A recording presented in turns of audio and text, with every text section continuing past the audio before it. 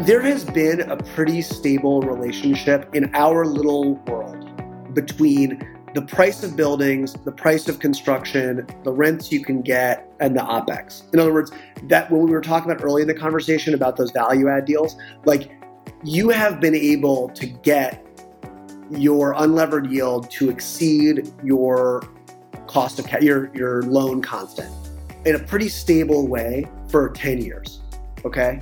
And that relationship held true even though prices were sort of slowly rising during that period and rents were rising and so were construction prices and interest rates like moved around. But the equation was pretty stable. The equation is now, as we've discussed, like fully out of whack. Like you're just not compensated for the risk, okay?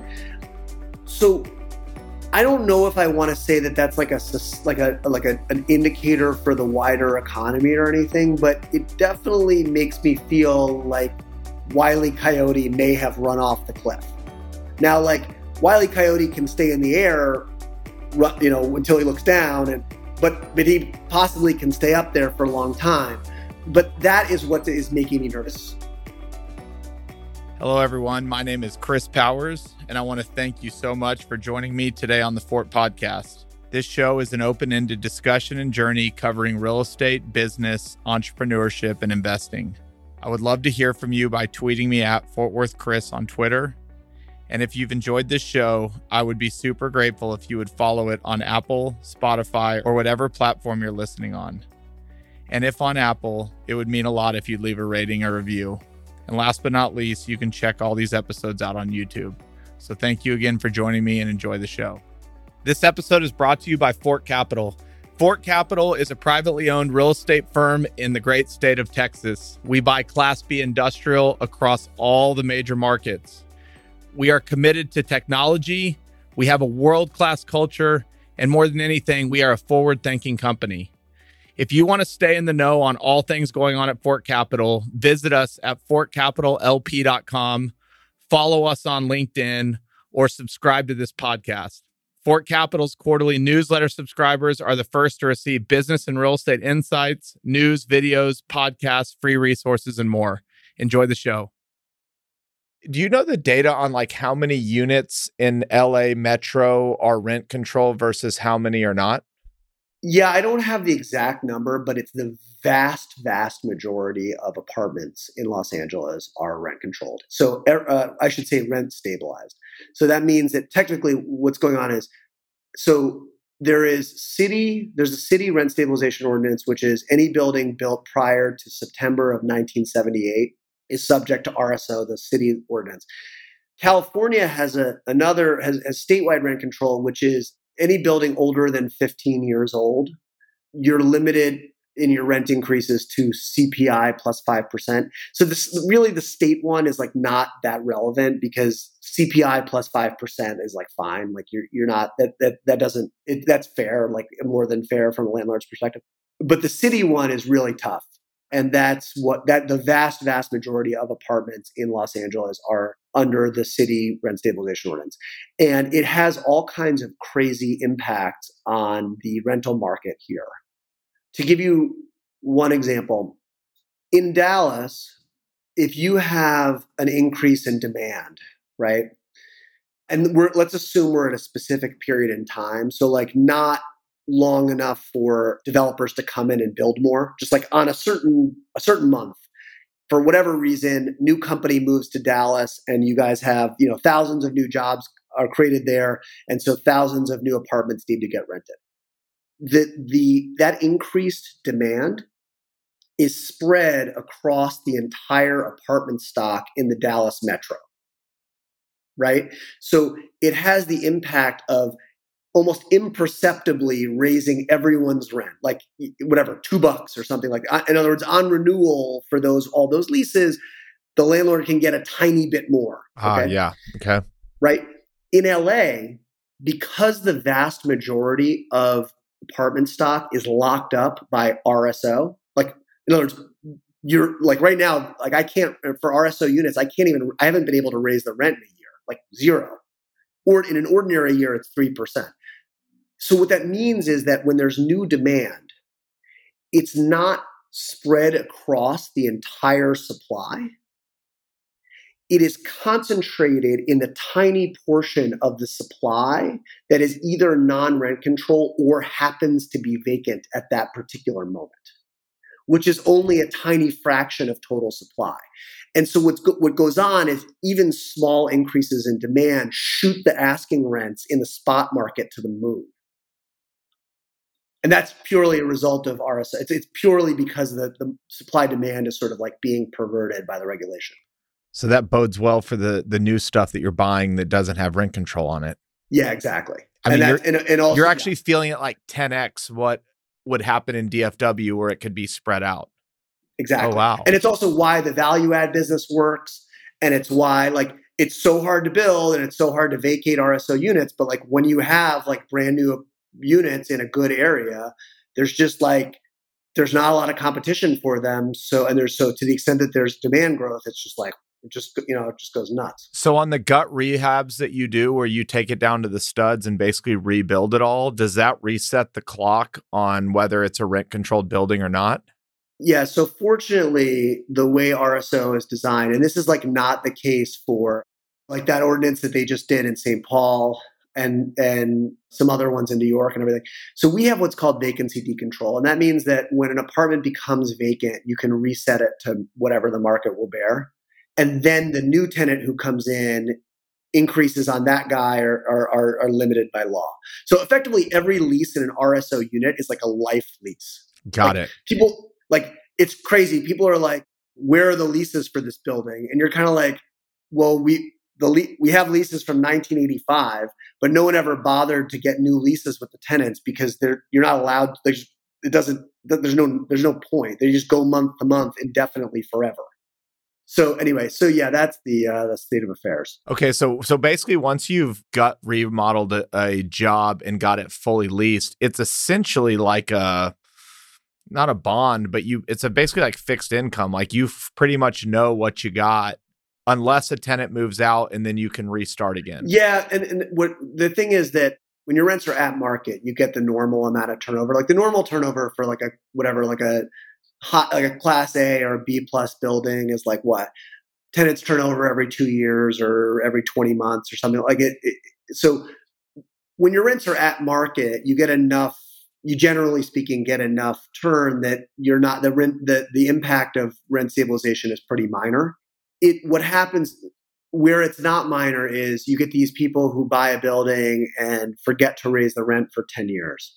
And then like wake up one day and they're like, okay, like time to raise my rents. And you're not allowed to go back and get the increases retroactively. So you can find yourself and this frequently happens. You have these owners who have rents that are like 50% below market or 75% below market. And those tenants have the right to remain forever. And like, they're not going to leave. Anyway, so it creates like frequently when I'm talking to people about this market who are not used to rent control, it's like buildings in Los Angeles are worth considerably more vacant than they are leased for the most part. Like people like from other places are like, what? It's like down is up in this crazy world that we live in. It's like what we talked about the other day. How dare you encumber your building with a bunch of leases? Yeah, exactly. If you rent a unit and you're in a rent controlled unit, are you allowed to only have one lease in the whole city? Or could you go lease like hundreds of units under one name and basically kind of create this thing? You could. So it's not the city that would stop you from doing that. And we've had people do that. We eventually catch them. Like we'll have someone come lease a unit and then we see it on Airbnb. So there are people who have made businesses out of doing that. We, of course, like the leases do not allow that. So we put a stop to it very quickly when it happens. You're not allowed. What stops you from doing that is you're not allowed, like the lease prevents unauthorized subleasing. So that's like, we can prevent that. But in theory, someone could go do that. Yes. Got it. All right. We're getting there. The new stuff. So you're buying these things on a 4 cap, brand new units, new construction. You're not having to go through the gut rehab. Are you buying them vacant or are you buying them leased? Leased mostly. I mean, we actually would be comfortable taking leasing risk. It's more about the financing. So what I'm not comfortable with is I'm not going to take a bridge loan and then have to lease up and like be like clenching, waiting, watching the 10-year until we stabilize. Because like you don't want to buy a 4 cap and then the interest rates spike and then you go to actually get your permanent loan and suddenly it's way higher than what you were expecting and it kills you. So I'm willing to take the leasing risk, but only to the extent that I can lock in an interest rate at the time of acquisition. And my understanding is that there are maybe some products like that, but I haven't found a great one yet. So for the time being, we're buying basically stabilized buildings. The trick though is like not all brand new buildings are created equal. First of all, if the developer is not careful, he can find his new building subject to RSO also. If you rip down RSO units to build a new building and you do not replace them with affordable ones, then you are going to then your alternative is to end up building a new building which is RSO. Yeah, which is like, and I think a lot of people actually don't know to check that, and then so buy a new building and then surprise. And this is, by the way, like this is like one of the things that has scared me about like going into other markets is that like I am so far into the weeds on Los Angeles regulations, and so I'm kind of like scared by what I don't know in other places because we know so much about Los Angeles. So the other thing to say though is there's kind of like a paradox operating, which is to say that like I want to buy new construction buildings, but I do not want to buy them where there are lots of other new construction buildings. Like my whole thing is I want supply where there's no supply. So, and of course, the easiest place to build new buildings is in places that have been upzoned and therefore allow you to build a lot of buildings. But the problem is, you, of course, like you go buy this new building, it just leased up, and then boom, the person next door builds a similar building. And now when they're done and your leases roll, you're both competing to sign tenants, and that's a disaster. So I'm specifically looking for those needle in a haystack new buildings that are in areas where it's hard to build.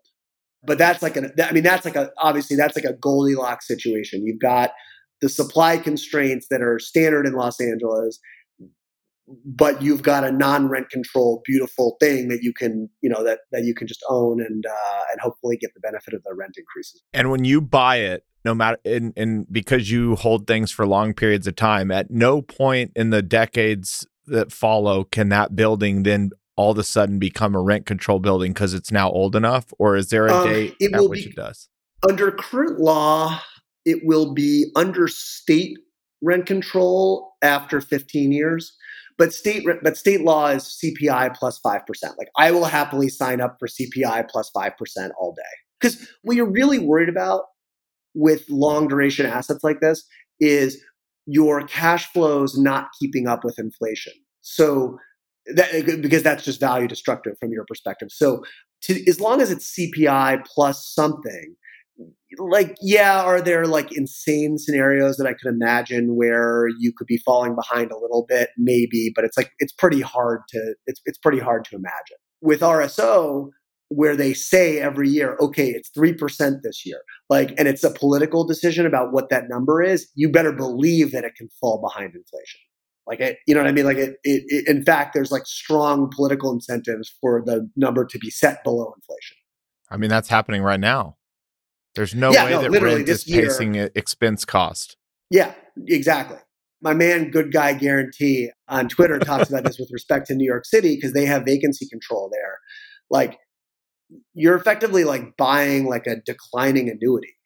And that's I mean, there's a business doing that, but that's not my business. Like, I want to be buying stuff where I expect the cash flow to grow at a rate which exceeds inflation. Dumb question. 15 years comes around, and let's just say I'm making up a number. A unit's $5,000 the year that happens. And so the year that it turns into an RSO state. RSO is the city one. There's state. You mean when it turns into the state rent control? Yeah. Correct. At that 15-year mark, you would start at $5,000 and there would be CPI plus 5%. Great. Next year, economic downturn, that tenant leaves the unit and now you release it for $4,000. Do you restart now at $4,000 and work your way back, or were you grandfathered in at $5,000? No, it's actually a great question. No, you would restart. And I mean, it's like, look, this is one of the dumb things about rent control is like, there are scenarios where landlords will just, lease it themselves. We probably wouldn't do that, but they'll just like not put units back on the market, or they'll put them back and just hold out. They're just like, nope, I'm not taking less than 5 because it's not worth it for me to permanently impair the value of my building. Yeah. Or they'll just say lease it for 5 and we'll somehow like yeah, I get it. Yeah. They're not going backwards. No, not if you're smart. I mean, we have one of our property management clients who's like a very long-term owner, pretty large portfolio in LA. He cut his rents on his RSO buildings in response to the like early 90s recession in LA. And he has an identifiable percentage of his current tenants today in 2021 are people who stayed from 1993 because he cut their rents in these RSO buildings and they just like stayed. So yeah, it's a real danger. All right. I'm going to just keep asking some dumb questions here. So when they're not dumb, but you don't have to preface it like that. This is crazy. This is all new to me. It's not crazy to me. It's new to me. I just have not lived in this world. So I'm super interested. All right. So when we talked about value add, the discussion was, okay, I can get it to a 5.25 cap, unlevered yield on cost. But between my interest rate plus my amortization costs, I'm not beating I'm basically paying the government rather than paying my investors. Now we're buying what you're doing now at a 4 cap. Are the loans still not putting you at where's the difference? So first of all, these deals are a little bigger than our standard value add, but for an acquisition loan, for reasons that sort of defy comprehension, it is possible to get if you take a 50% LTV loan, you can get a 10-year fixed interest only. So in that scenario, you borrow at 3.5 fixed for 10 years IO, you're getting a little bit of positive leverage against your 4 cap. I mean, it's not like the leverage isn't driving the returns, but it's nice. And so the investors in these kind of core deals, they're like, none of them are under the impression that we're going to like shoot the lights out on these things. What they're doing is saying like, look, I don't want to own bonds, both because I expect interest rates will rise and therefore the value of bonds will decline. And also because collecting interest income is like enormously tax inefficient. Like you don't want to be a lender now I'm sort of, this is my own craziness, but like I am utterly uninterested in being a lender unless the interest rate is really high, or unless I was like investing out of my IRA or I was a pension fund or something that wasn't paying taxes. But as a tax-paying investor, you pay income tax on interest income. It's like insane. So what this does is it's a very nice, so you do like 50% LTV loans. So it's pretty low risk. You're buying brand new buildings in Los Angeles, supply constrained areas, lots of demand growth. So you would expect that the rents will rise faster than inflation. And you're fixing a nice loan. It's not huge loans. So you're not taking like the risk that things go bad, you're going to lose the building. Like at 50% LTV, it feels pretty safe. But you are getting a nice it's like an additional helping of inflation protection effectively. Like you get the inflation protection that comes from the fact that the apartments are non-rent controlled, but you also just borrowed a bunch of money that you're going to pay back in nominal dollars. Like I borrowed 10 million, I'm going to pay them back 10 million. So if there's a bunch of inflation between now and 10 years from now, that 10 million is going to be worth a lot less than it is today. It's like the real interest rate on these loans, depending on what your view is of inflation, is like arguably negative, right? Like if you're borrowing at 3% interest only and real inflation is like a 5, they're paying you every year to borrow their money. So it's like a kind of a nice, like sort of like Goldilocks. Oh, and the 4% or whatever it ends up being is tax sheltered by the depreciation on the building. So it's like, it's not shooting anyone's lights out. It's just getting a 4% and hopefully rising tax sheltered yield. It's not, again, and then hopefully the building appreciates over time and you get to refinance it and pull some money out and everything.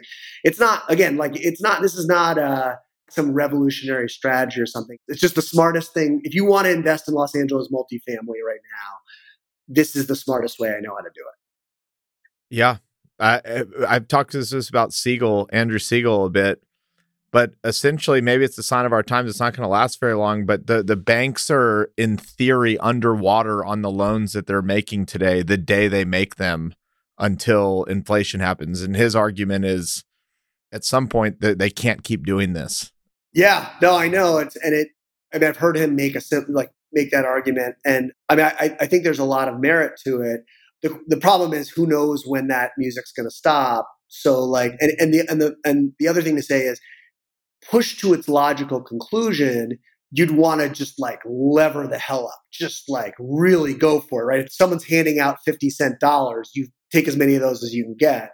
But of course, like leverage magnifies outcomes in both directions. And, we have recessions too, and rents come down and people lose buildings. So like, I think for me personally, the right answer is borrow, but be pretty restrained about it. So let's just we can tie it in with a recession discussion. We could talk about what's the future of adaptive, like where do you want to be 5 or 10 years from now? Clearly, like you're built for the day that like gold is pouring in the streets. Like that's when idea, yeah. Everything clicks. Do you want to take this outside of LA? Do you want to just keep growing? Like, how have you thought about, and how has Twitter influence and all these ideas influence, like, where will Moses be 10 years from now? Yeah, that's a really good question. The way that I've always thought about the business, I think hasn't changed, which is to say, I would like to build the largest real estate private equity business of which I am personally capable of building, but I am not in a rush to get there. In other words, like the way you can grow really fast is just like wave money in the door, borrow as much as you can, buy the biggest things you can, and like cross your fingers and hope it works out. And by the way, that was the right strategy over the last 10 years. So, and I wasn't doing it.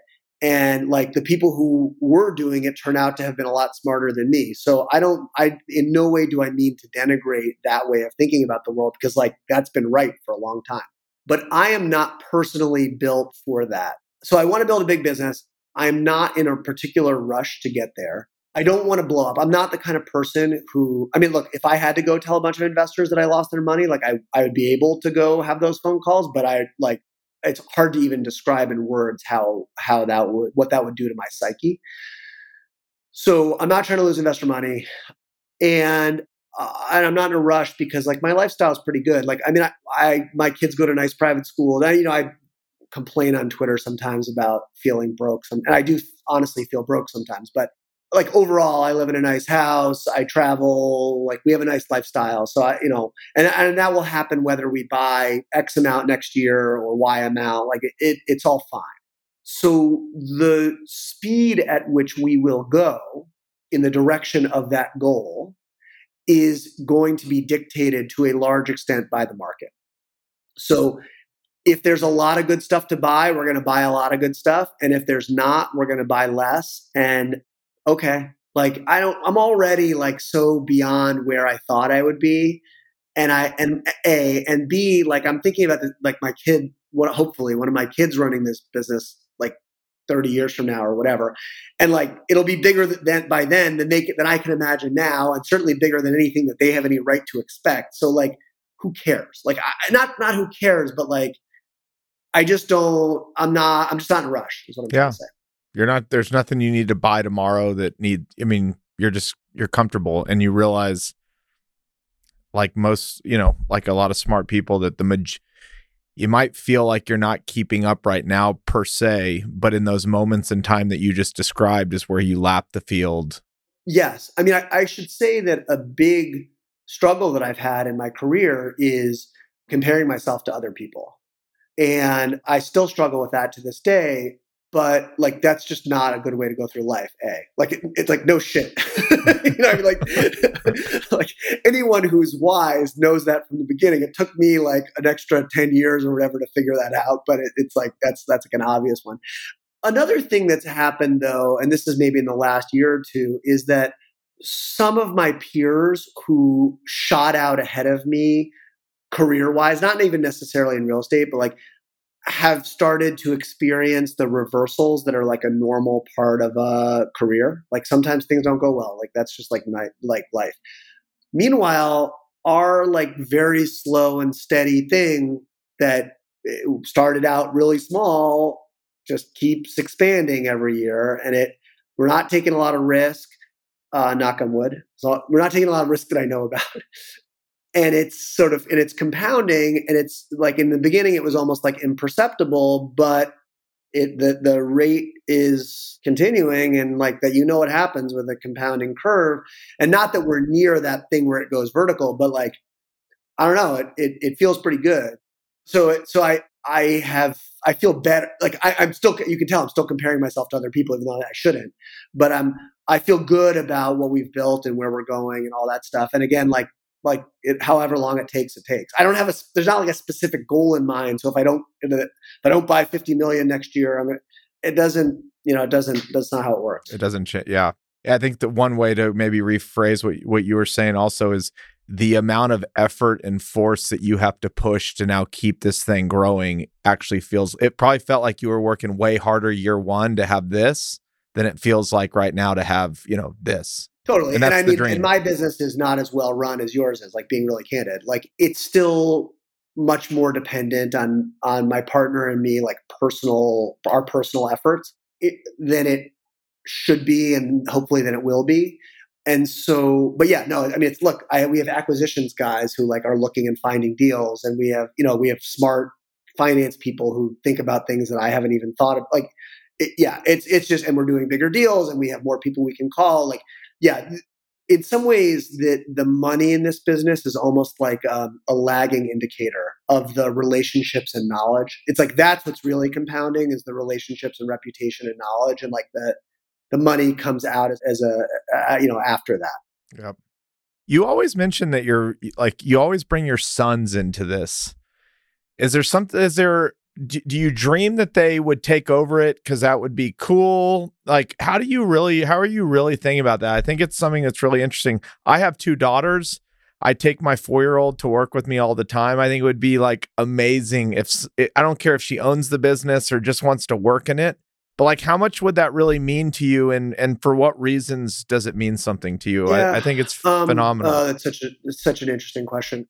A couple things to say. One is, and I talked actually about this on a podcast I did with Mike Boyd a couple of weeks ago. It was released a couple of weeks ago. We went really deep into all kinds of my crazy family stuff.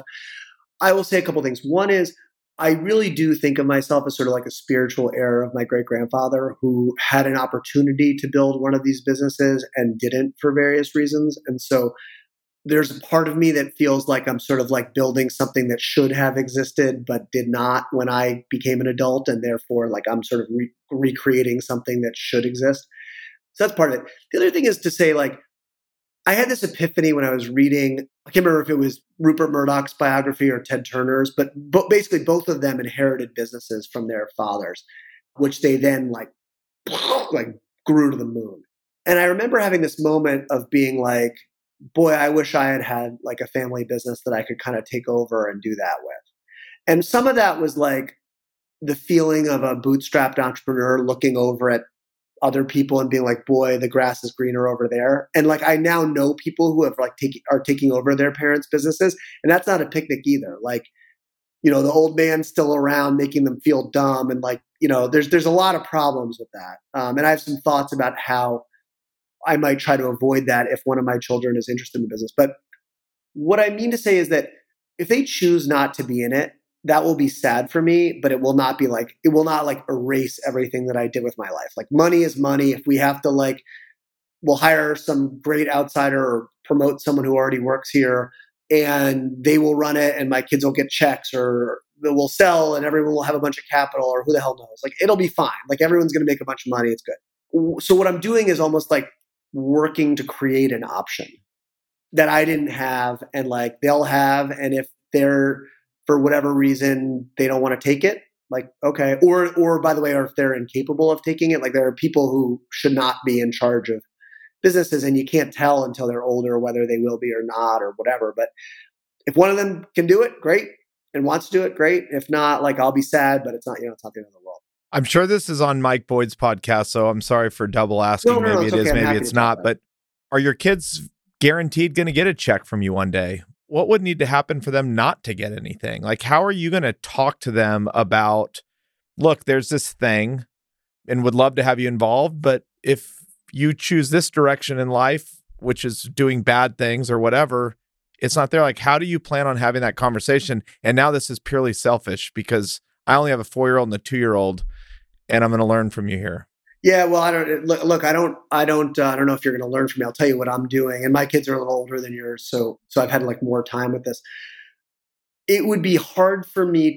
There are a few things that I could imagine them doing with their lives that would cause me not to want to give them money. But like those things would be like becoming criminals or like drug addicts, or you know what I mean. Like my family's position on this has always been that our capital, by our now I'm talking about my parents and my grandparents, is not something to be squandered, but is instead something to be passed down to the next generation. And the expectation has always been that we, the next generation, will get it, and and there is an expectation that in turn we will pass along to the next generation. And is that the smartest thing? Well, you know what? It's worked out like over 2, 3 generations now. Does that mean that it necessarily will for the 4th generation or whatever? No. Like the older I get, the more skeptical I am about these sort of like rules or like structures. Like, here's how to think about inheritance. It's because it depends on you, it depends on your kids, it depends on, there's so many factors that make every situation sort of idiosyncratic. So you can't like, there's no rule. There's just, you love your kids and you try to do right by them, and half the time you screw up, and they'll have something to talk to their therapists about. That's my father's big line, which I've stolen. That you did. And you just, I don't know, like, so I'm making something great, and I hope that they'll appreciate it and that it will be a good thing in their lives. And if it's not, like, I did my best. You know what I mean? Like, what else can I do? When have you even started talking to your oldest about it? Like what do you even tell a 10-year-old at this age? Oh, dude, I had a whole conversation with my 8-year-old this morning about buying buildings. Specifically real estate private equity style. I'm like, you get these investors and you get fees and you get part of the building. It's great business. No, I mean, I talk to them, like, the truth is that sometimes they're interested, often they're bored out of their minds, and they tell me so. My oldest son told me at one point that he was going to sell all the buildings and do something more interesting with the money.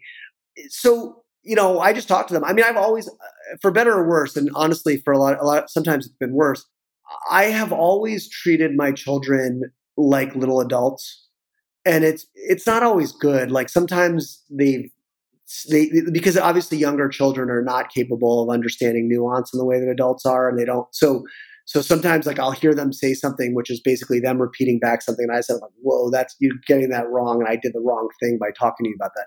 So I'm not saying that this is necessarily the right thing to do all the time, but I just have always, like, kind of wanted to treat them like little people with like brains that work, and with the own ability to think about the world and everything. So I just, like, for better or worse, have been a fairly open book about things. When I'm feeling broke, I tell them. When we have a big win, we tell them that. And I've taken them obviously to job sites and to tour buildings, and they're growing up in the business, and they're going to have to decide whether it's something that they want, but they're definitely, like, getting steeped in it. Yeah, that's awesome. I have a little pink desk for my 4-year-old. She sits with me in the office. Like, my goal right now, even at that age, is just be around. Just kind of observe, no expectations, and we'll kind of see how it develops. But yeah. Well, one thing to say is that there's only a certain kind of like, there's only a few personality types that should be running these kind of businesses. Like, one of the things that I worry about a little bit with Retwit, and also just like the broader real estate private equity world right now, is that the technology to do these deals has democratized. And by technology, I don't mean literally like computers, but I mean like the ideas, like how you structure an operating agreement with LPs, like that kind of stuff. Like, you can take all these courses and there's books, and so that knowledge is widely dispersed. And so there's a lot of people doing deals.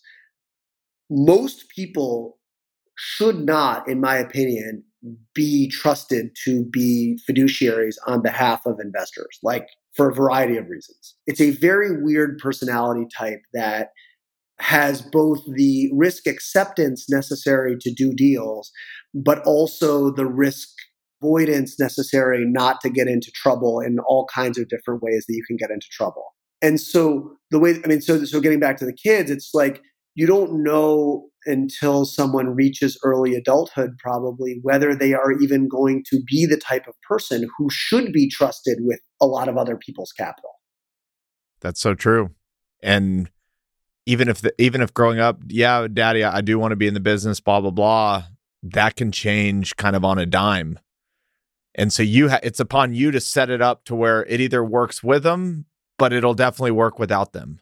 Yeah, I think that's right. And I mean, I think that part of that is getting to a scale where you can have internal candidates who have like grown up in the culture of your enterprise and therefore are trustworthy, or you're big enough that you can hire from the outside. And like, obviously there's problems with that too, but yeah, you like this probably doesn't work if you have a $50 million portfolio. If you have a $1 billion portfolio, you probably can have someone who's not a family member do a really good job running it. Kind of talking about just growth of business real quick. I'm kind of switching subjects a little bit, but and I'll speak from a little bit of experience, but I think this is where we have a lot of similarities in structure is you started kind of third party managing while buying deals, and then you've let kind of both of those business units grow.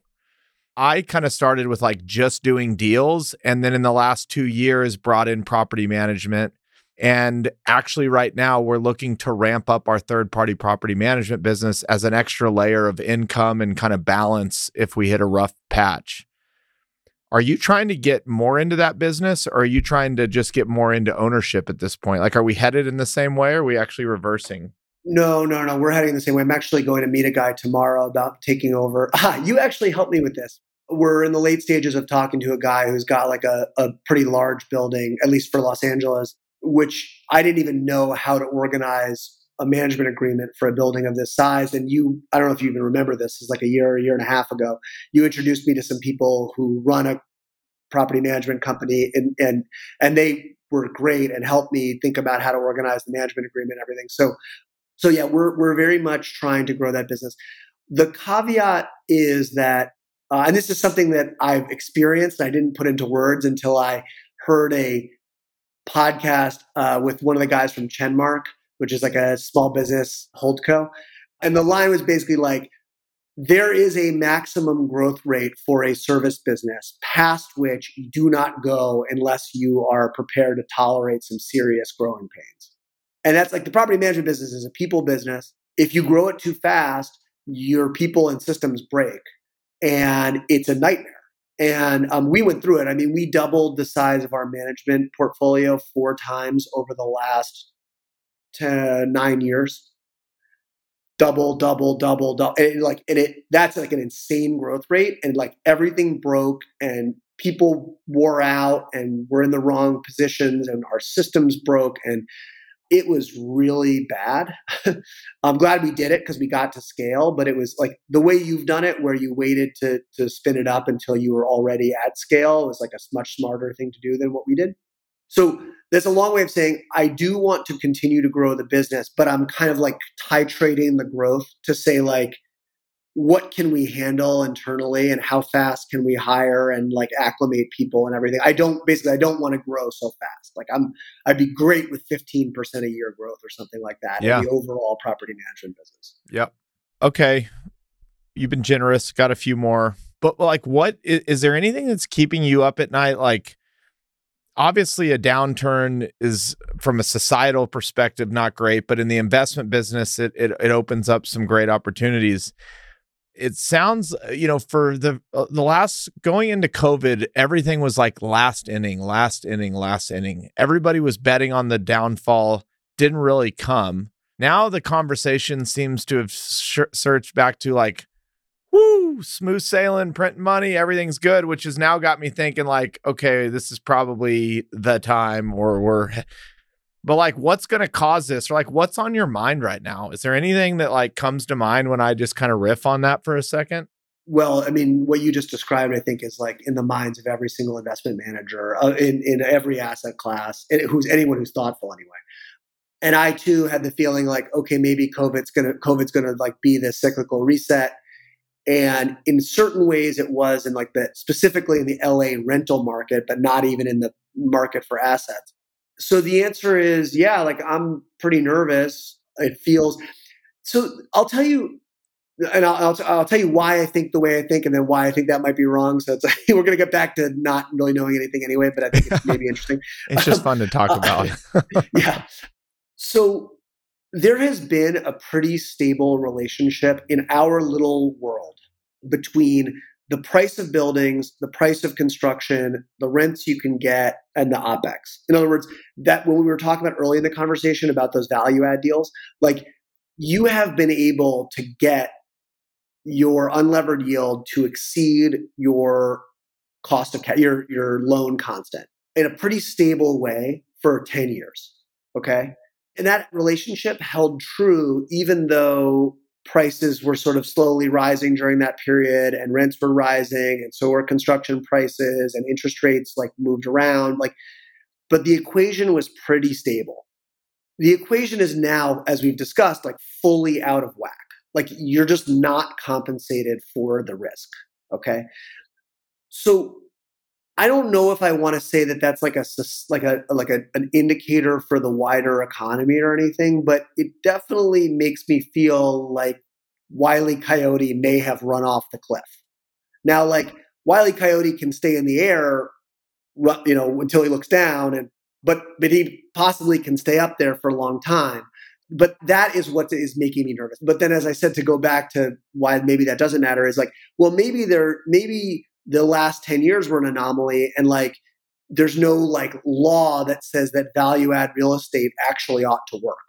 But I think value add real estate should work. Like when smart people invest a lot of time and attention in things, they ought to be compensated by a fairly stable amount of return that reflects those smart people spending time on something. So if the market is out of whack such that time and effort is not being, and risk acceptance is not being compensated, that to me says prices have got out of whack with the underlying fundamentals. And so that's where I'm coming from. I don't know how to fully articulate this thought, but I was talking to our buddy Nick the other day on the phone, and I don't know how to weigh in. Like if we just took, even in Texas where it's probably faster, but we went to LA and we said, 20 years ago to build a 40 unit building in LA, from the time you had the idea to the time you opened your doors, maybe 3 years. That's now, let's call it 5, maybe 6 years from the day you dream it to the day it's open. We were joking on Twitter yesterday about Grand Central Station in New York. And I made a comment. I said, it'll cost infinity and basically the project will never end. And then I go back to, hey, it's great to own the real estate if it's already built and occupied, if everything else is now taking, and there's like nothing on the horizon that time horizon is getting any less. It seems like it's exponentially actually getting longer. And a lot of that, I think, is driven by part of the internet. People can chat. You can have these groups formed to stop things. And, somebody told me the other day, the Empire State Building was built in 18 months. Like to do it again today would take 10 years. And so when you were saying, like, I wonder if value add real estate should be compensated for, maybe it should, maybe it shouldn't. But there's not a whole lot of real estate that's going to get built over the next 20 years at the rate that it had for so long to kind of stop it. And so I wonder, like, how much of the equation is built on this lack of supply? And I'm not talking about like even in LA where, it's really tight. I'm talking about even in Texas. When I first started developing, shit took 18 months, is taking 3 to 3.5 years now. How do you think about that? Well, I think like one of the things that I think, like, let's go back to like first principles here. Imagine you're starting a city, okay? And there's no buildings. It's basically like greenfield, right? It's really easy to build stuff. There's no neighbors. No one's telling you what to do. No, okay, right? And the land is close in. Over time, as you develop and that thing turns into like infill, right? Like now you've got a city and you've got all these entrenched interest groups who want to have a say in what gets built. And most of the best land is taken, and everything that's not that you want to develop there's already a fourplex on it. But like the tenants' rights guys have convinced the zoning guys that if you rip down an RSO fourplex, your new building has to be RSO. You know what I mean? Like there's basically like, as the thing gets bigger and more entrenched, almost by definition, there's less land. That what's there is further away. What's in close is more expensive, and there's more interest groups that are going to fight you because generally people don't like change. Like one of the rules I've learned about life is like the status quo is the status quo because basically almost everyone likes it that way, or at least can tolerate it that way. So like if you're trying to change the status quo, by definition, you're going to have a whole bunch of people who are like, whoa, whoa, whoa, I like the way things are. Like, you know what I mean? So like basically, why shouldn't it get harder? Like even somewhere like Texas, like even if you don't have the craziness that we have, like, so part of like going from being an immature to a mature country is your urban areas just get harder to develop in. Now, that would be an argument for founding new cities. Like, go do that elsewhere. But like even that, our society feels like it's so sclerotic right now that we can't even, we can't, someone will sue you about the environmental impact of like building on that land over there in the desert that should notionally be free to build on. You know what I mean? Yep. Okay, I'm going to ask you one more thing we talked about downturn being psychological. I think about this too. It seemed like back in 08, 09, before social media had really taken off and we were just seeing shit all day, every day. If CNBC came on and said, hey, Congress is trying to work to get a bill done so that they don't hit the debt ceiling, you know what I'm saying? And people would like freak the F out. Now you hear it and it's like, oh, it's like Tuesday. They'll get it done, whatever. I'm leading into our tolerance for what used to be a disaster continues to go up. Terrorist attacks happen more often and school shootings. It's like, it's just kind of normal. It's like, do you think that these prolonged cycles are also coming from this idea that people don't get as freaked out about things anymore that they used to? That is the first time I've heard that articulated. So my answer is that I want to think about it. It's going to sound a little bit obnoxious, but I read a lot and I talk to a lot of people, and it's kind of like pretty rare that I hear like really genuinely original ideas. And that what you just said is to me is a genuinely original idea. So like I want to chew on it a little bit, but yeah, it's a potentially like quite profound observation actually. I think about like when I saw Evergrande come out with the 380 billion in Chinese debt, and then I go back to like Lehman kind of having an issue. Is like people were like, "Fuck it, 380 billion overseas." We already saw that movie. Like, yeah, whatever. And then COVID comes along. It's like I just think we're getting conditioned that like, man, bad news is just so. It's just so we're so used to it now in so many forms that the psychological impact it would take to really implode the market gets higher and higher and allows us to go for longer and longer. I'm not saying that's a good thing. I'm just saying it's kind of an observation I think about. It's a really interesting, like almost like media analysis. It's funny. We've like left real estate and we've got into like cultural criticism. But I think there is, look, as you and I both know, like to a very large extent, this stuff is all psychological, like it's sort of in like a mass psychological sense. And like the animal spirits matter and a lot. And yeah, no, that's really interesting. I'm going to think about that for like the rest of the day now. Our lives are simply like a byproduct to some degree of the story that we tell ourselves every day. We're limited by what we tell ourselves. All right, I'm going to leave you on one question, and I think a lot of people would want to know this just given, how you look at the world. But if I gave you $1 billion and you had to put it all to work, somebody said 3 years. I'm not even giving you that much. And let's just assume if that was like buy multi in LA, you could deploy it all. Like, let's not take the actual that's nuance. What I was going to say. Cause if you had $1 billion that you had to deploy by the end of the year and the actual like physical ability to do it was there, where would that billion go right now? If it wasn't in multifamily in LA, I'll leave it there. No, let me say, this is going to be mealy mouth, but so I want to lead by saying really fundamentally that honestly is outside my circle of competence. Like, and what I mean by that is like, I'm really serious. Like, I am not a capital allocator. I pitched Patrick O'Shaughnessy on being on his podcast like 2 years ago. And I was like, it's like invest like the best. And I'm like, here's why I'm an investor. And he's like, you're not an investor. You're like a user of capital, not an allocator of capital. And he is actually like 100% right. It really like clarified my thinking about my business to a very large extent. Like, that's not me. Like, I'm not running an endowment. My personal investments are like 90+% in Los Angeles real estate and like some S&P 500 index funds, and then like some weird one-off stocks that I bought because some people who are smart on Twitter told me that there's are good things to buy. Like, it's about the like least thoughtful asset allocation that you could imagine. So that's a big way of saying this is outside my circle of competence. Now, if you force me to answer, what I would say is I would put the vast majority of the money into moderately leveraged cash flow generating assets that are hard to replicate, or for which the cost for which to replicate is sort of tied to inflation. So what I mean by that is whether it's like apartment buildings or whether it's industrial or whatever, like something that is preventing someone with cheap capital from just coming in and competing with you. So, and like zoning is a great mode for that. But there are plenty of companies that sort of fit this description as well. So I'd like businesses like with pricing power, with moderate amount, with levered, because it's nice to have, whether you're levering it at the portfolio level or whether it's being levered at the business level, like in an inflationary environment, you'd like to have at least some amount of leverage helping you.